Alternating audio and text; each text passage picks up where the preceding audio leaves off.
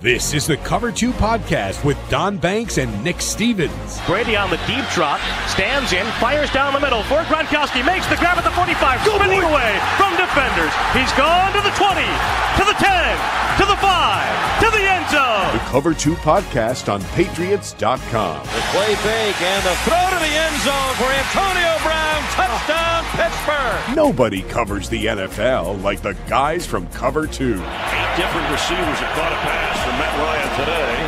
He's looking to throw again. Wide open, Julio Jones has it, and in the end zone, touchdown Falcons. Now, Don Banks and Nick Stevens. Hello and welcome to the latest episode of the Cover 2 podcast with Banks and Stevens. I am Don Banks, joined by my co-host, Kevin. Wait, I blew that. Let's do that again. I'm still here. This is honest. Let's just keep this.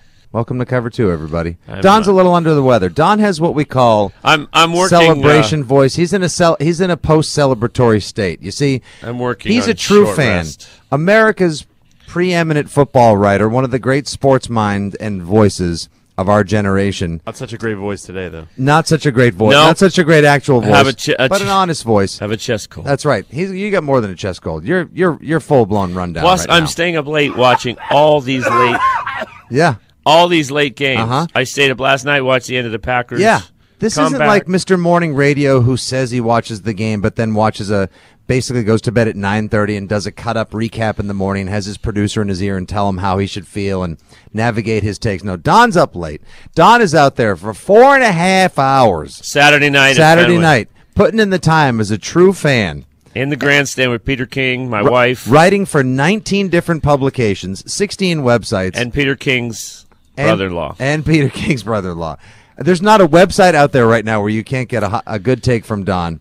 So and you know what? Every now and again, I'm playing seasonally, hurt. You have to pay the price. You know, you're playing listed, hurt. You're listed as questionable, but we And- all know you're going to be out there. All right, you just heard from Nick Stevens. That's my co-host That's on right. the Cover 2 podcast. That's right. I was trying to give some props to producer Kevin Collins, as I am wont to do. Mm-hmm. You hardly ever mention Kevin. I've noticed that. No, I'm kidding.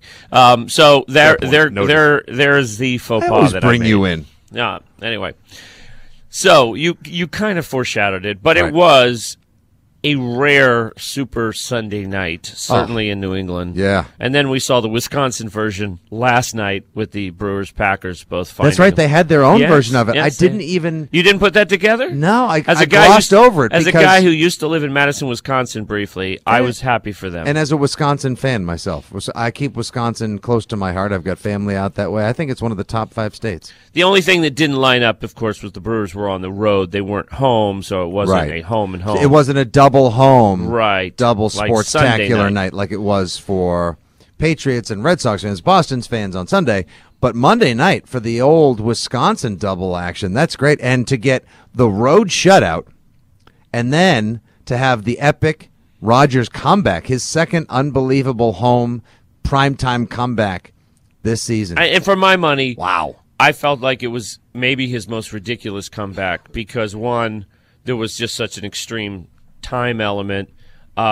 He's on one leg. I know what he did week 1 against the Chicago Bears, but I feel like he had the whole second half to work that magic. That was special. Yeah. But last night was ridiculous. He's scrambling for 20 yards on one leg to Right. pick up third downs, and then he just made a series. Dropping dimes to Devontae Adams, He putting made the ball. a series of unbelievable throws and the play calling to continue to press to get even closer for Mason Crosby. See, I am playing hurt.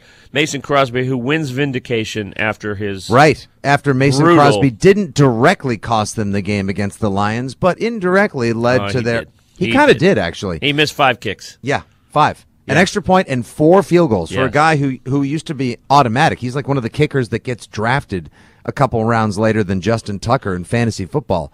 He's been money for a decade. Yeah, and then he goes 4 for 4 last night. Right.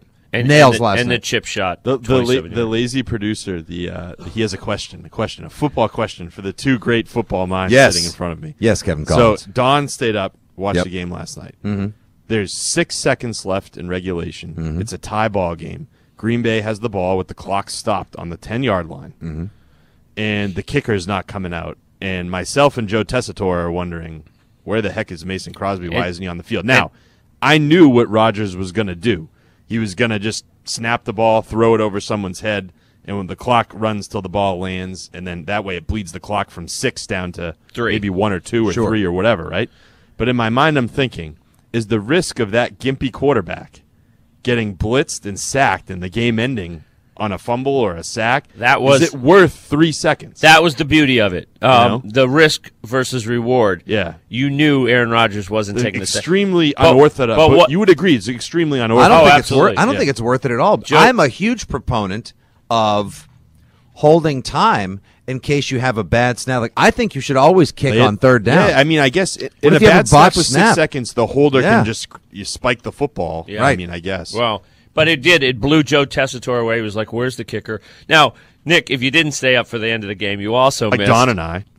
Sorry, I was too busy watching myself on Discovery Channel. You also missed. I got to get my rating somehow. Twitter blowing up over Jason Witten, who, I quote, said that Aaron Rodgers, he just pulled a rabbit out of his head. He didn't say hat. He said head. Twitter completely blew up over that. Very notable, too, that Booger McFarland kept referring to Aaron Rodgers as the best quarterback in football. I found that notable as well. Just the same way Travis Kelce Brady do. Yeah. Well, and it wasn't just one time. It was over and over and over again the whole fourth quarter. It's kind of, I mean, it's not, I wouldn't even say it's apples and oranges. It's just, whoever pick your I just favorite. Found it as a card-carrying Tom Brady fan club member here. I found it very offensive that Booger McFarland would just knight him the greatest quarterback. I think right now. I'll say this. I think you can split. Still a hot take from the Booger Mobile. You can split that opinion between those two a little easier than the Gronk versus Kelce debate in my book. That's just my opinion. But now, wait. Do you think Gronk and Kelce are I think closer? I think Gronk's got a much bigger edge over Kelce than Brady has over Rodgers. Because Gronk's a better blocker than half the offensive linemen that are on the field in the NFL. I agree with Rob Ninkovich. Kelce doesn't even want to block. That doesn't make him Travis Kelce is a reality show star who's a really good wide receiver in tight ends close. Gronk is an offensive lineman with wide receiver speed.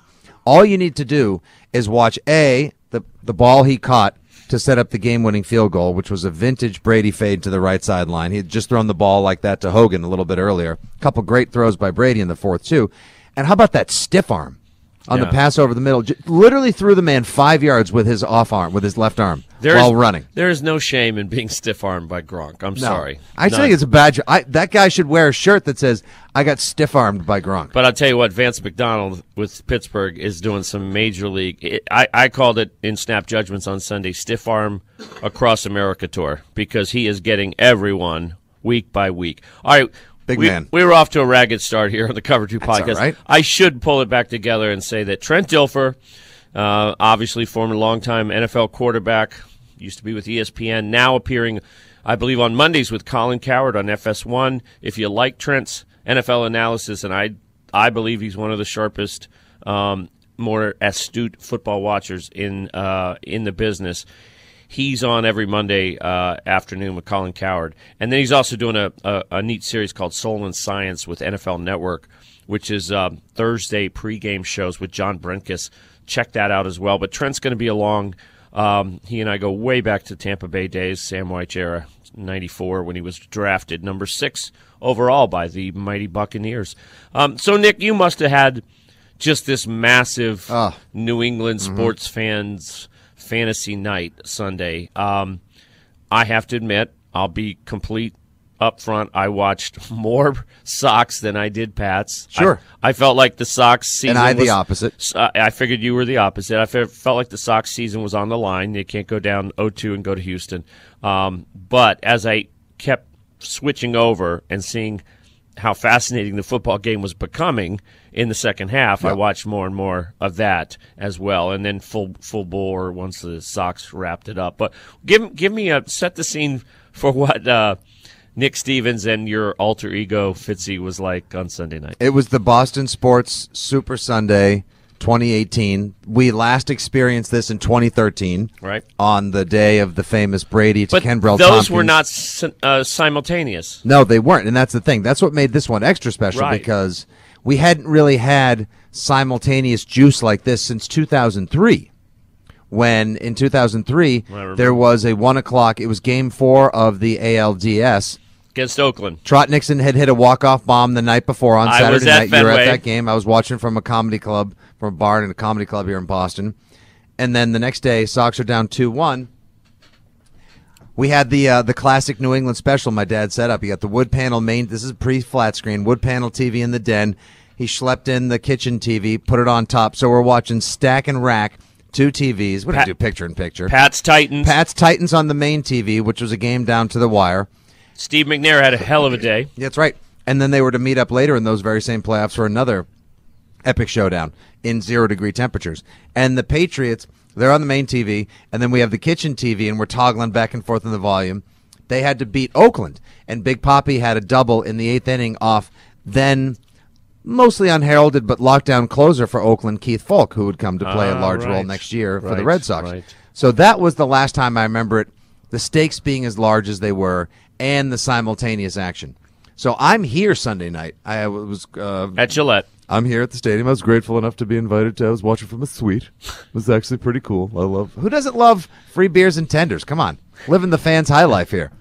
Wait. Elaborate on how you got in a suite. How someone like you was allowed in a suite. DraftKings. Security. Okay, that's fair. The nice people at DraftKings, they like the Fitzy videos. It was nice. That's fair. That was pretty good. It was pretty good living. So I'm there, and I finished Hans invite must have got lost in the mail. So I'm watching. So I'm doing this out the window, watching the Pats game, and then the not so good eye, the left eye, is up on a flat screen right there, and everyone is doing the same thing. Up watching the game. Whenever you'd hear noise like "Yeah, come on," you look up and it's like Price gave up a home run to Marwin Gonzalez. Son of a. And then like a few minutes later, Jackie Bradley Jr. There's clapping, but I see nothing going on the field. You look up, because you were watching a play and Brady's handing the ball to Sony Michel. And Jackie Bradley Jr. just hit a wall scraper, three-run double, just back and forth. It gives you ADHD, right? But it's the best kind of, I call it fangxiety.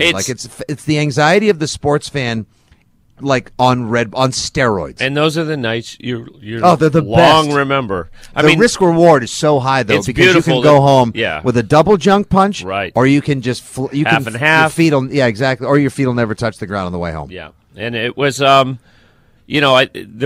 there was obviously drama in both because the early 4-2 deficit that the Sox faced, and then the comeback by Kansas City in the second half. So you really couldn't relax. And for Kansas long. City's plays were like every Pats fan in the stadium was getting silent and internally triggered because every time they scored, it was the same thing. Oh, look, there's another one of their short, super fast humans catching a pass, going way over the top of the defender who somehow forgot, like, hey, Duron Harmon, hey, Jason McCourty, hey, everyone in the Patriots secondary, let me introduce you to Kareem Hunt and Tyreek Hill. They were last seen ruining your kickoff to the 2017 season. I'm sorry, if you let Tyreek Hill just run, you're not going to stay with him. The man's Twitter handle is "I'm faster than you." Cheetah. He wouldn't register. I mean, he really wouldn't register it as that unless he was. What they did in the second half should have, it certainly scared the Patriots straight and got them back on their game after they took that 24-9 lead into the half. But man, that is a quick strike offense as I've ever seen in the NFL. And it's great, too, that after Brady had 10.5 seconds in the pocket on a play and got strip sacked again this season, which is odd. I still don't think Brady's had a great game this year. It's a little bit of a hot take for such a Brady defender. Your honest thoughts when Brady took off for the end zone. This is yes, he's getting in, and this is exactly what they need. They needed him to run in that end zone. How many Mississippis did you count? It was about 20 Mississippis. Yeah, I mean, really, he is reverse Tyreek Hill. What a lumbering, stumbling giraffe on stilts. God bless him. But that's exactly what they needed to rally the team. Tom's going to take, he's made a couple bad passes. He fumbled earlier. He took it upon himself. And then from that point forward, the dimes to Hogan, just dropped that great pass on 3rd and 1 to Hogan. Later on, beautiful passes to Gronk. That rallied the team. That got them back together. Highest scoring game in the history of Gillette Stadium. First and only 43-40 final score in the history of the NFL. Yeah, that's quirky. We saw a Welker. We saw a Deion Branch of points out there Sunday. So for everyone who wanted their money's worth and then some for the Sunday Night Football marquee matchup, you got it. How about this? The last two nights, Sunday and Monday night, you You get 40-40 with Brady and a game-winning last-minute drive. Last night you get 30-30 with Aaron Rodgers. Leading a last-minute drive. Yeah. 43-40, 33-30. The last two primetime matchups for the NFL, as silly as this fantasy football version of professional football is that we're watching right now, were incredibly entertaining. And for the Sox, just when the Patriots swooned in the third quarter and Kansas City was marching back, the Sox kind of picked their game up. Kimbrel obviously decided to age all of us 5 days for every 1 day on the inside of our bodies. He Kimbrelled. Exactly. That's a new verb. He Kimbrelled. Nobody has given me more gray hairs in this short life in the 3 years I've known him than Craig Kimbrel. What are you ever going to do if the Sox only have a 1-run lead? Or is that when he bows his neck and goes 1-2-3? Because my wife has a theory that he absolutely cannot stand prosperity. So a 3-run lead, nope. He has to make trouble for himself. Can't pitch when it's not a save. Don't care if it's 2 out, run lead. Two outs, nobody on. He'll make trouble. Can I say, though, my new favorite Red Sox? Rick Porcello. I absolutely love watching this guy come in. He loves pitching the eighth. Yeah, he lives for the moment, doesn't he? I mean, he was throwing. That was some of the best pitching I've ever seen him. Yeah. The sinker, his curveball, the fastball was moving. He had stuff Sunday night. He can pitch a 1-2-3 inning. What's that? Ricky can pitch a 1-2-3 inning. Loza can't. Yeah. How about Ryan Brazier? I really like him. The Brazier. Get the blank in the box. Get the blank in the box. There's a great little song out on the internet. A woman made that was great. Yeah, that's made the rounds nicely. Yes. It's not suitable for family. Nope. I think a very fun follow for Red Sox fans, Surviving Grady. I think he tweeted at her and said, "We need this," and then a day later, she came out with her little ukulele and busted out the "Get the Blank in the Box" song. All right, you're with the Cover 2 podcast, guys. Banks and Stevens. We're gonna talk with Trent Dilfer in just a little bit, but first let's dive back into Week 6 beyond New England. Yeah. I wrote the lead of my Sunday Snap Judgments column, which appears every week on Patriots.com, about the Steelers, because I really feel like they're starting to look like the Steelers that everyone expected. I mean, they put a complete game together against Atlanta at home. Then they went on the road to Cincinnati, who they own lock, stock, and barrel, and they did it again. The Bengals score to go up 21-20 with 1:18 to go on a Joe Mixon touchdown. And Ben Roethlisberger says, "Thank you very much for those 78 seconds. I think we'll use those well." Mm-hmm. Antonio Brown, 31 yards, right up the middle of the field. And another, I believe, the 7th straight win in the series, 10 out of 11. For the Steelers. Yeah, against the Bengals. There was no doubt in my mind. Excuse me. No doubt in my mind at all when Mixon ran in the end zone. Steelers were winning that game. Yeah, too much time. Now, I don't know what they're supposed to do. I don't know if you're supposed to, when A.J. Green goes out after the 7-yard catch, I think they're at the 5. It's 2nd and 4 maybe, or 2nd and 3. What are you supposed to do? You're supposed to tell Mixon, run to the 1 and go down. Pull a, who was that? The Giants running back in the Super Bowl. Ahmad Bradshaw, who tried to, but then still fell in the end zone. Exactly. Gravity. Right. I don't know how they should have milked that clock any better. I hate to say it. They did their job. They came back. They marched down the field. They scored. I know there are some who will tell you, got to score when you can score, got to get those points. The Bengals defense did an atrocious job, committing penalties when they made stops. What a shocker. And then, exactly, wow. Marvin Lewis, undisciplined team. And against that team, never seen that before. No, never. And then just falling asleep on, what do you do? How do you not account for Antonio Brown? That's why the Bengals are still the Bengals. I call them that when they lose badly. Tell me, are you buying that the Steelers 100% are kind of back now as a playoff threat? 100%. Yeah. It's not even that defense is that good. I'll go a little further. I don't think Le'Veon Bell's ever – there's reports he's not coming back this week now during the bye week. And it's the Week 7 report, right?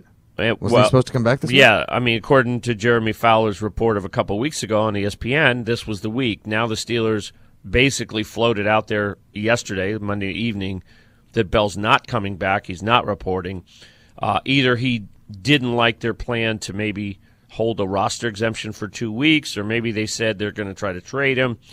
I don't know that he ever gets back into the Steelers lineup, and I don't know that that's a bad thing. No. James Conner has gotten it done. He's gotten the job done, and this team looks like it's starting to find its rhythm and its mojo.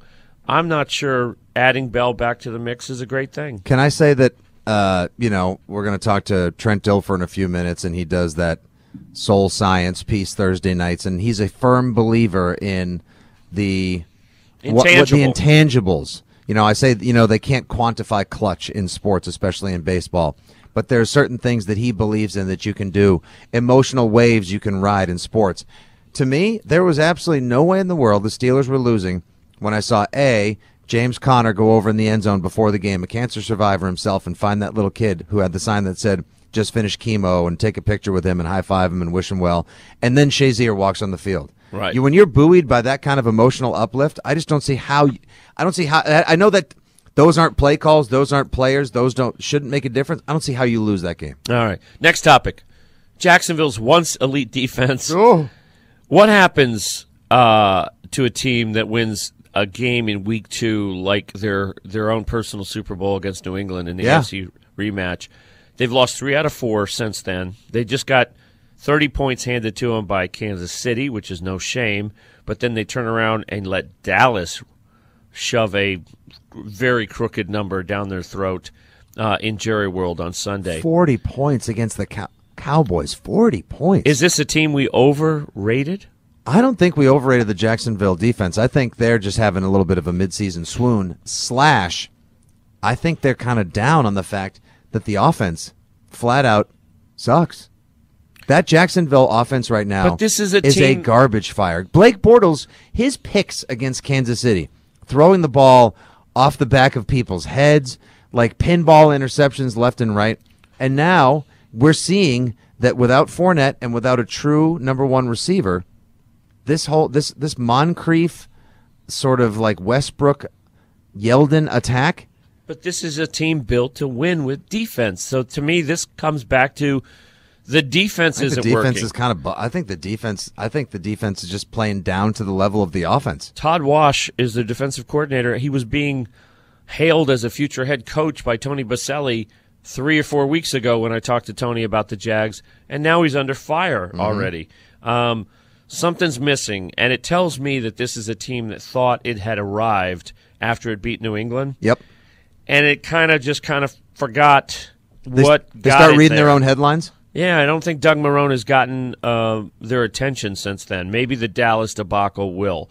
All right, real quickly, the Bears-Pats is one of the big games of the week. And the Bears go down to Miami, coming off their bye, against a Dolphins team that not only has looked bad in losing 2 straight weeks, but is starting Brock Osweiler at quarterback with Ryan Tannehill's shoulder injured. The Brock star was starting. I joked before the game like everyone was going to race to their computer and put the Bears defense into their DraftKings or their FanDuel. I saw that, but you know, a version of it did happen. A lot of money came in on the Bears when should have. And they lost their shirts. Oh man, Vegas cleaned up. So what happened there? Chicago Vegas cleaned. The house made so much money because of the Dolphins this again. Week. An elite defense. We thought maybe not goes down to a team that doesn't have that much firepower. Didn't show it against either New England or Cincinnati and losing. I was puzzled by that loss. Again, I think it's a Bears team that is young, still figuring out how to put games away. Yep. At Green Bay in week 1, at Miami in week 6, those should have been 2 wins. They could be 5-0. Instead, they might lose to New England and be 3-3. I'm trying to figure out exactly what their offense is too. I don't think they quite have down what they are or can be. You've got Jordan. It would seem doesn't it make sense? Like you've got Jordan Howard. There's your big bell cow, and Tariq Cohen is your Dion Lewis / James White / Kevin Falk, Danny Woodhead type. Split him out wide, use his speed and his lateral ability, and have Jordan Howard get you those tough yards. And then Trubisky can make plays with his feet or work some play action with some of these talented receivers and Trey Burton. Instead, their offense is it's a little all over the place. Well, they got big plays out of Gabriel, the receiver, the small Taylor receiver. Gabriel, Taylor Gabriel kid from Atlanta, downfield against the Dolphins. It's interesting, but obviously Matt Nagy is off the Andy Reid tree. So for the second straight week, the Patriots defense is kind of looking at the same offense. Right. And Tariq Cohen is really in the Tyreek Hill role for Chicago. In a lot of ways, yeah. Yeah. No, I talked to, because I'm doing the Bears opponent piece for The Athletic this week, and I talked to Tom Waddle and Tom Thayer, both former Bears in the media now in Chicago. Thayer being the color analyst on their radio network. And, in a lot of ways, the Patriots are fortunate that they're going to see a version of the same offense. Just the same way they were fortunate they caught the Chiefs when they caught the Chiefs because they didn't have their safeties and Justin Houston wasn't there. Right. Yeah, right. That's going to help them as well. But at the same time, look at the offenses, Don, that have had their way with the Patriots the last couple of years.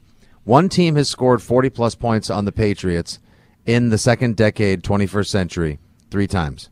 It's the same team. Chiefs. Right. 2014, 2017, 2018. Right. And from the Andy Reid tree comes Doug Peterson, who hung a 41 burger on them in Super Bowl 52. Small but torturous family for a Patriots So for fan. some reason, that works. Yes, I absolutely. would be surprised if Nagy's able to pull off some points Sunday, but I think the Patriots are going to be able to, especially if Khalil Mack is dinged up. I think the Pats, this offense now, like the diversity that the Patriots are able to put out there now is impressive. And they're another week or two away from Josh Gordon really getting same page with Brady. So long as Tom doesn't force it, which he did a little bit Sunday night, that offense is going to be something to reckon with the rest of the season. All right, we're very excited. Been trying to get Trent Dilfer as our guest on the Cover 2 podcast for quite a while.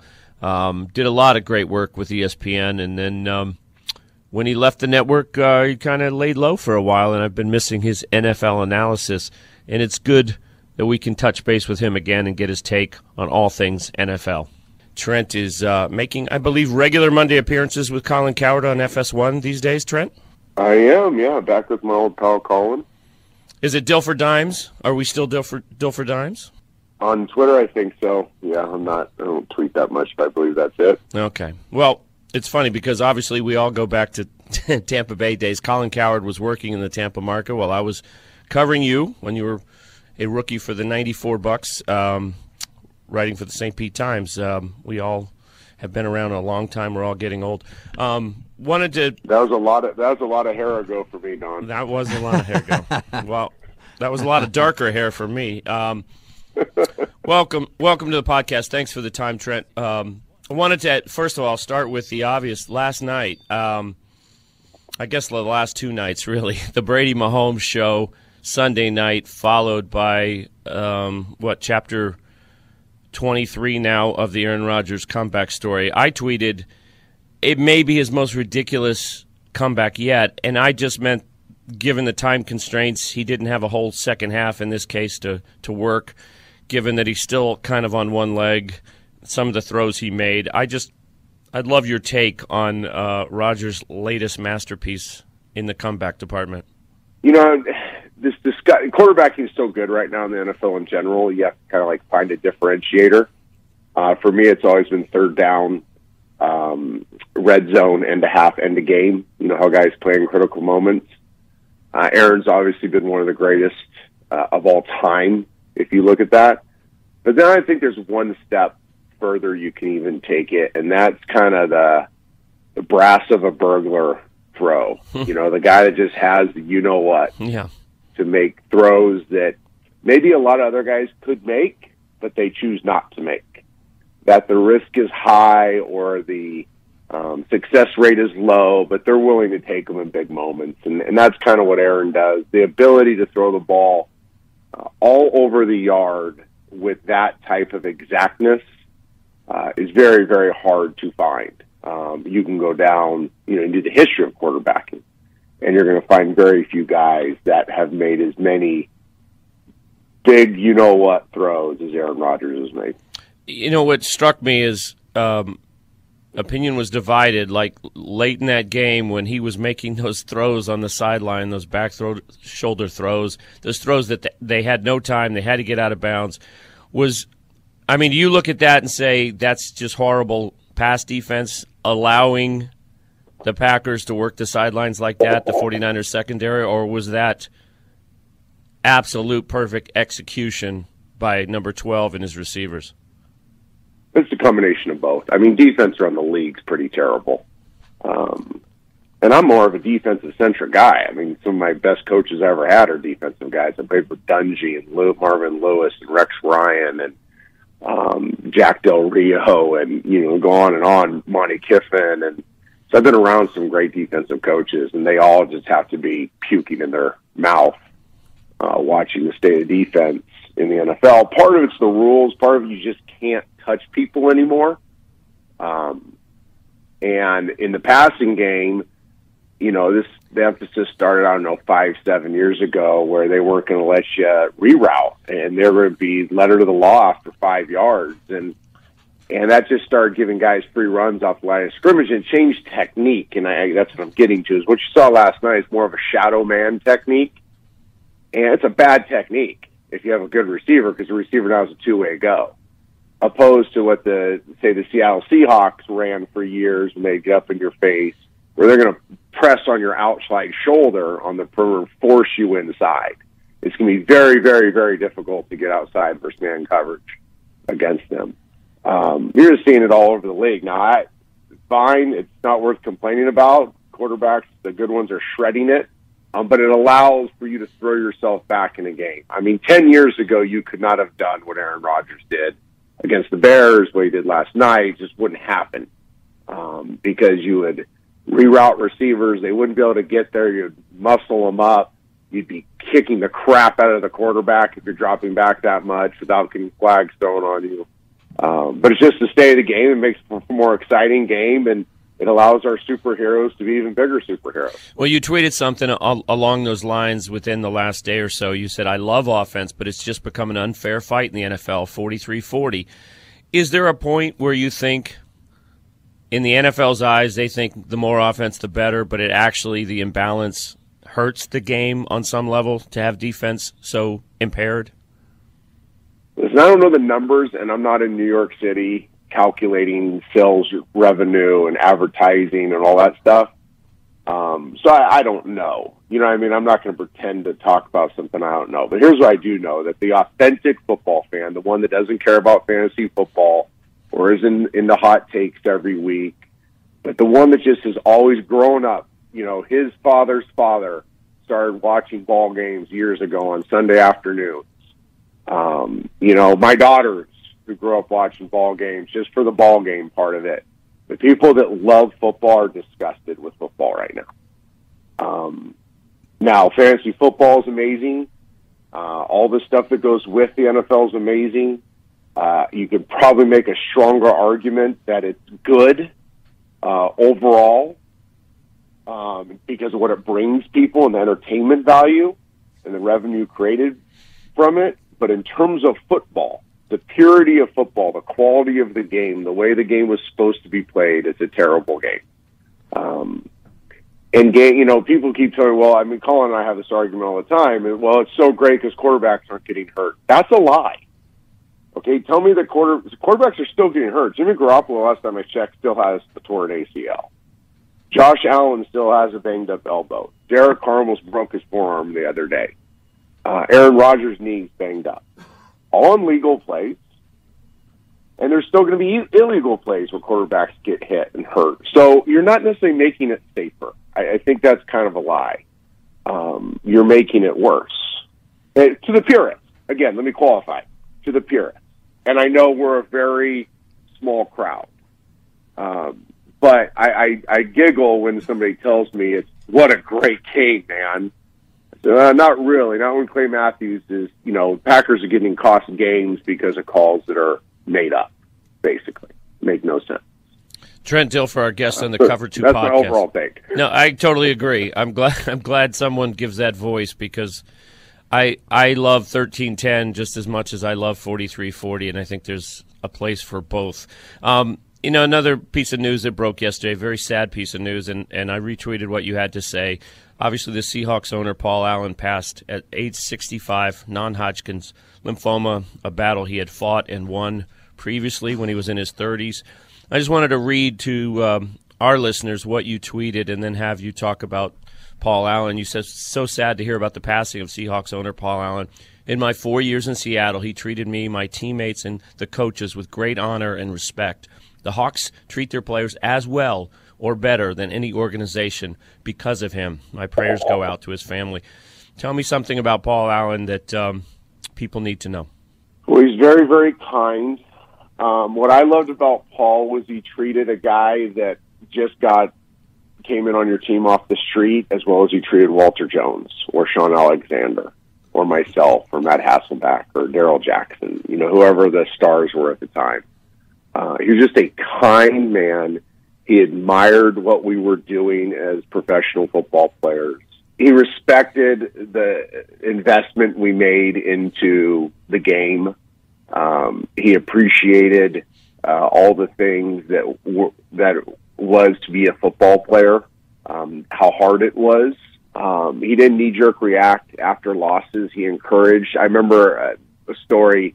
Matt and I were splitting time one year. I can't remember. Was that 2001 maybe? We're in Washington, D.C., and Matt had a really rough first half, and I came in the second half and played well.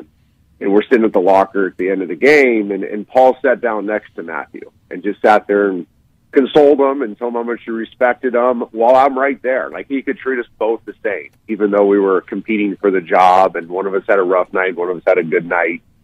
He just kind of understood the human. He understood the human element as much as the business element. I just will forever remember him for that.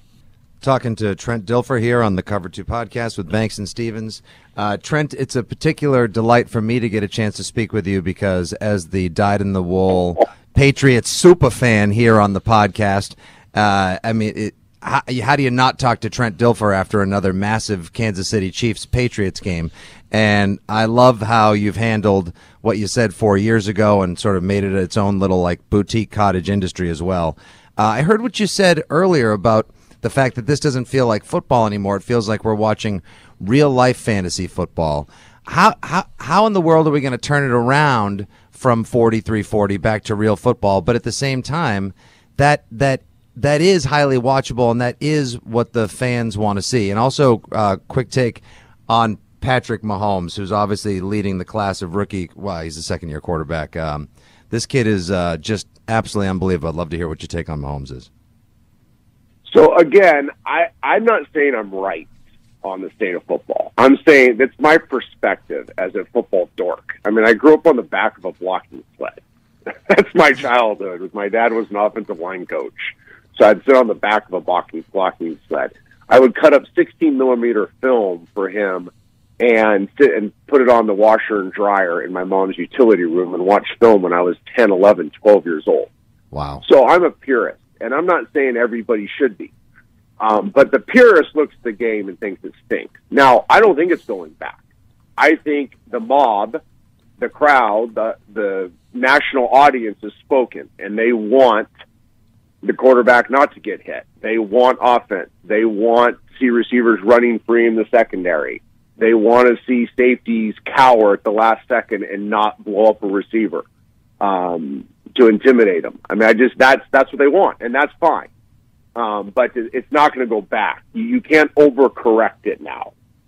My point, I don't mean this as hyperbole.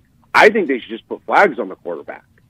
I think they should, or some type of technology device where they just get him down so you don't have the Tom Brady thing from the other night where the guy's scared of getting the flag, so he lets him go.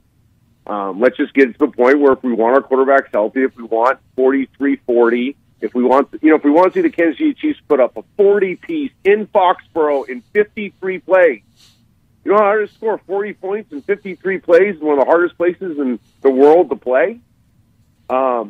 If we want that every week, then put flags on the quarterbacks. So let's not have this controversy all the time. And then they will stay healthier. So I don't think it's going back. My take on Mahomes, I think he's a generational talent. He is. I saw him in high school when I was doing the Elite 11 his year. He had an incredible arm. He was a great athlete. He was a great kid. He was poised. He was mature beyond his years. But I thought he was going to go play baseball. Everybody thought he was going to go play baseball. And he goes to Texas Tech, and I think he just fell in love with football more than he loved baseball. And as you watched him at Texas Tech, the only question was, could he ever play with a high level of discipline and structure? Because he was a true gunslinger.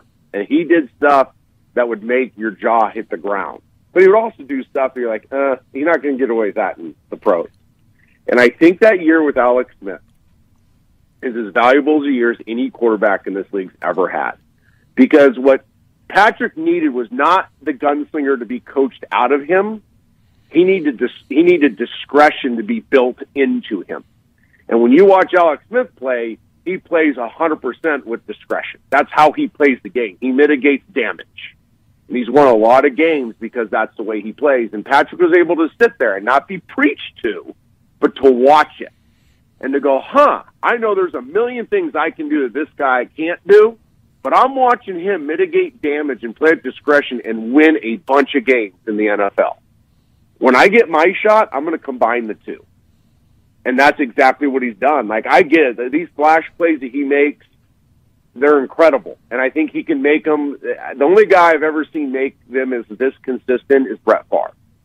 But the one thing Brett did, and Don, you remember this because we sat there and watched it up close and personal while I was in Green Bay, but Brett also could play with structure. Brett could play on time. Brett could, his fifth step and rip a skinny post. He could get to number 2, 3, and 4s in progression. He could hard count guys and get them to jump. He could change the protection. He could manage the run game. He could make audibles in key moments. And Patrick's doing all that stuff. So he's got all the talent in the world, and now in a very short amount of time, he's got a ton of wisdom and discretion in his game also. Trent Dilfer on the Cover 2 podcast. Trent, among other things these days, you're doing pieces that are running on the NFL Network for their Thursday night pregame show. Tell us a little bit about Soul and Science. It's a sports science, 3.0 series. Tell us about what that is about and how it came to be. So John Brankus has had wild success. I think over 1,600 episodes of sports science. Became a common figure in most people's households when it comes to that stuff. Well, me and him for years when we were at ESPN talked about partnering on something, but we couldn't contractually. Well, when both of us left ESPN and were free agents, we decided to hook up. And he always felt the gap in sports science was only told one part of the story. And I've always been an analyst that likes both sides. I love the analytics. I love the science. I love the hard evidence. But I also think there's a real intangible human element to sport that I call the soul. It's hard to explain. It's hard to quantify, but it's very, very real. It's very real that Tom Brady is better than most humans in chaotic situations. I think everybody would agree with that, correct? Correct. Well, that's his soul. That's this intangible makeup that comes from his childhood, from it basically his nurturing. And we've created these cool little segments, and we're going to do all sports. We obviously started with football and quarterbacks. We did pre-draft stuff. We're doing stuff for the Thursday night game. But we want to take a deep dive and examine both sides. Where John will do the sports science part, I'll get into some of the intangible stuff. We'll make it highly digestible, a couple minutes at length, so people can watch them on linear television. They can watch them on Instagram, Twitter, online, however they want to consume their media. But they can get quick little doses of both sides of a specific aspect of sport. And it's been really successful. I love doing it. John's a great man, a great friend. And the best part of it is that I get to choose exactly what I talk about, not be told what I'm going to talk about. That's a beautiful thing. Editorial control. Look for those Soul and Science on the NFL Network Thursday night pregame show. Last thing, Trent, I want you to tell the world that those of us who were in Tampa Bay in the Sam White years, we knew Bob Wiley. We saw the Bob Wiley phenomena long before Hard Knocks and the Cleveland Browns made him a cult figure to the rest of the football world. It's very true. Bob was a very fun man to play for. And it'd be fun. It was fun to get my ass chewed by him, as he did often when he was offensive line coach under Sam White those early years. And I deserved every ass chewing I got. So I can't remember. Did his stomach jump every time he said "hut" back then too? I don't remember seeing it quite in all its glory as it was portrayed this summer. I don't remember on the field as much as I remember it in meetings. I do remember in meetings when he would talk or get animated that we would kind of nudge each other and watch his belly hit the – because, this is 1994. We still had those desks that had the built-in right table on them. Right, the half desk. Yeah. the half desk. So his belly would like bang the half desk up and down. I was trying to tell people, I was like, I've seen this before. I've seen it up close. The Normandy speech is. I mean, I give that to myself every day. That's the best TV I've seen all summer. Trent Dilfer, thank you for being our guest today on the Cover 2 podcast with Banks and Stevens. Enjoy your work. Missed it for quite a while. Glad it's back. Thanks for having me, guys. All the best. I knew Trent would have some Bob Wiley stories to share. The man did become something of a sensation for those 5 weeks of Hard Knocks. Living legend. But I saw The Gut a long time ago. It wasn't quite as prodigious, but it was still pretty massive. It should have its own Twitter handle. I think it has its own zip code, actually. No it was an eventful week in the NFL, that's to be sure, wrapped up by the Green Bay San Francisco game. But I want to get back very quickly. I loved what he had to say about former Seahawks and by the way, Portland Trail Blazers owner Paul Allen, Microsoft co-founder. That's burying the lead, huh? Yeah, Microsoft co-founder with Bill Gates. Here's what I loved about Paul Allen, and I covered a lot of NFL owners meetings. I don't know that I ever even listened to the man speak to reporters, but you know, so many owners, they buy a team and it's a vanity project, right? Mm-hmm. I mean, and suddenly the story of the team, instead of become about the team, becomes about the owner. And it revolves, not in all cases, obviously, but in a lot of cases, the owner becomes the face of the franchise. I love that Paul Allen knew that the role didn't demand that. It was about the team. It was about the city. It was about the market. Yep. He did so much for Seattle. But that's the model of ownership. I wish more pro sports owners followed instead of the look at me, Jerry Jones, Daniel Snyder, Mark Cuban model. Now, where would you put like a Terry Pagula in Buffalo?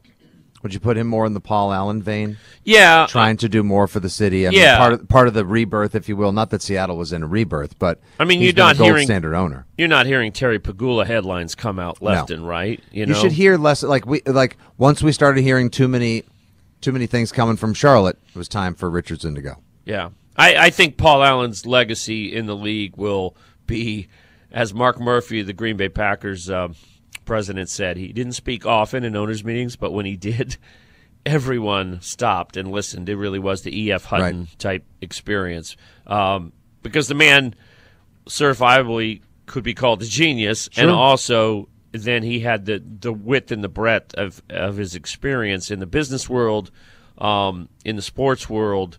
You know, an owner in the NBA since '88, an owner in the NFL since '96. People forget the Seahawks. Ken Behring had an office set up, a team office set up in L.A. They were gone.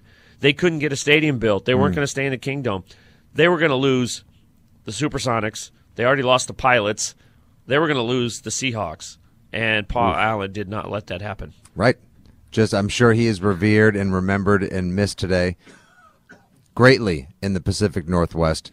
And, you know, it reminds me in some ways also, too, when we talk about positive community impact. I know Patriots owner Robert Kraft makes headlines a lot of times, and in many ways, always for positive reasons as well. But he's been in addition to the fact that, like, you're going to be here all day long here at Patriot Place, massive community impact here as well. So, yeah, anyway, Week 7 is another interesting week. I think we've talked a little bit about the Pats-Bears game, which – interesting. I just remember the last time they were in Chicago, I covered that game. It was that snowstorm in November of 10. And it was, I'll never forget it. Was it 24 or 28 nothing at the half? It was 36-7 at the end. I know that. I was talking to Tom Waddle and Tom Thayer about it yesterday on the phone.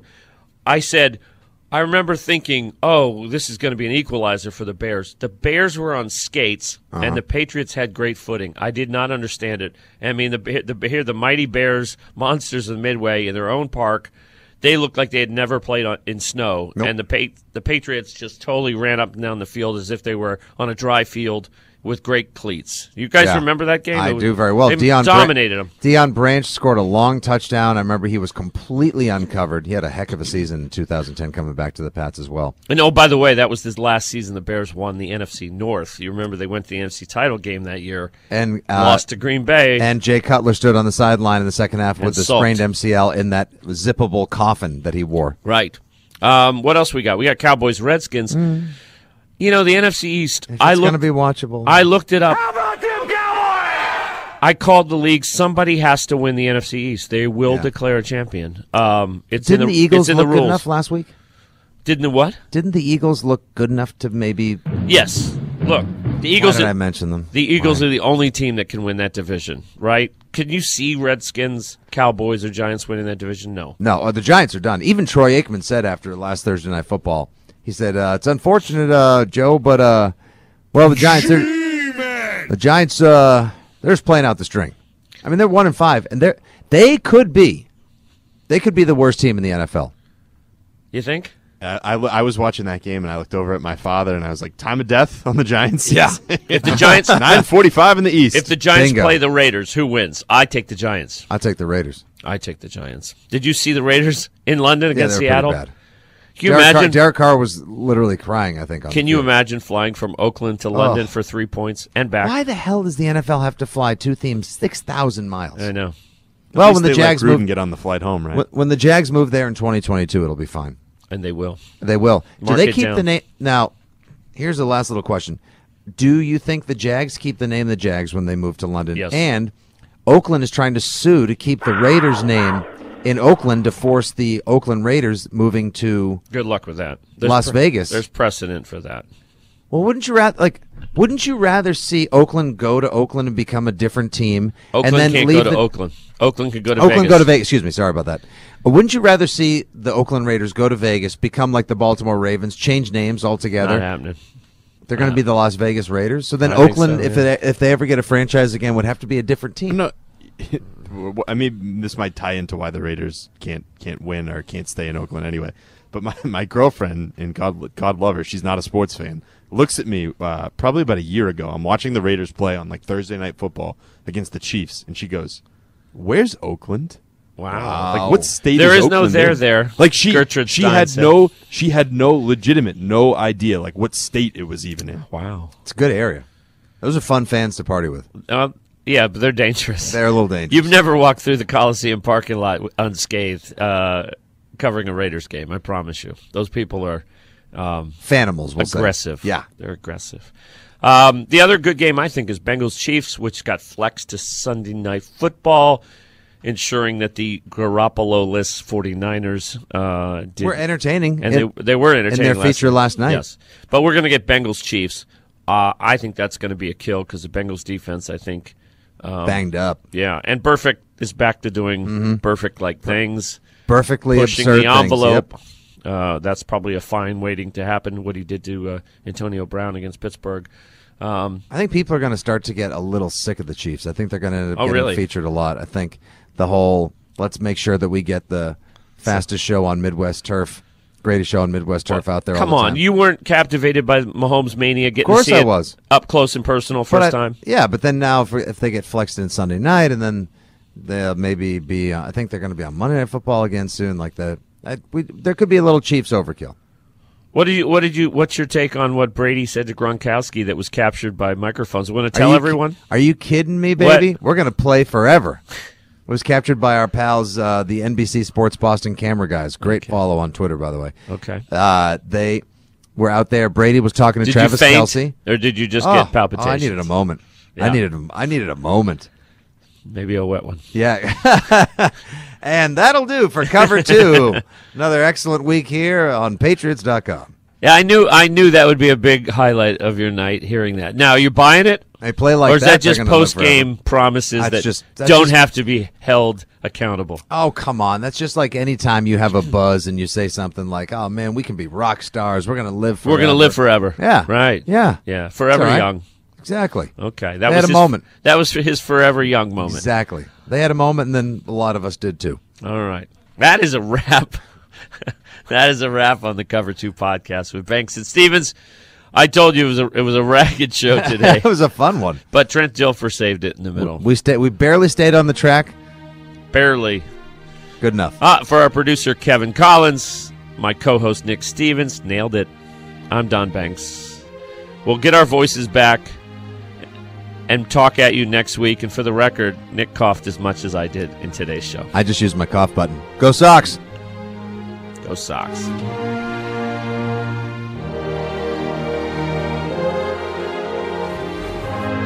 Thank you for downloading the Cover 2 podcast from Patriots.com. Second and goal to go from the 2. Toss sweep right for James White. Tucks it under the right arm. Cuts it upfield. Driving forward. Diving to the goal line. It's good. A touchdown. And a title for the Patriots. I can't believe it. They have completed the greatest comeback in Super Bowl history. Log on to Patriots.com anytime for more news and more podcasts covering your favorite team and all things NFL.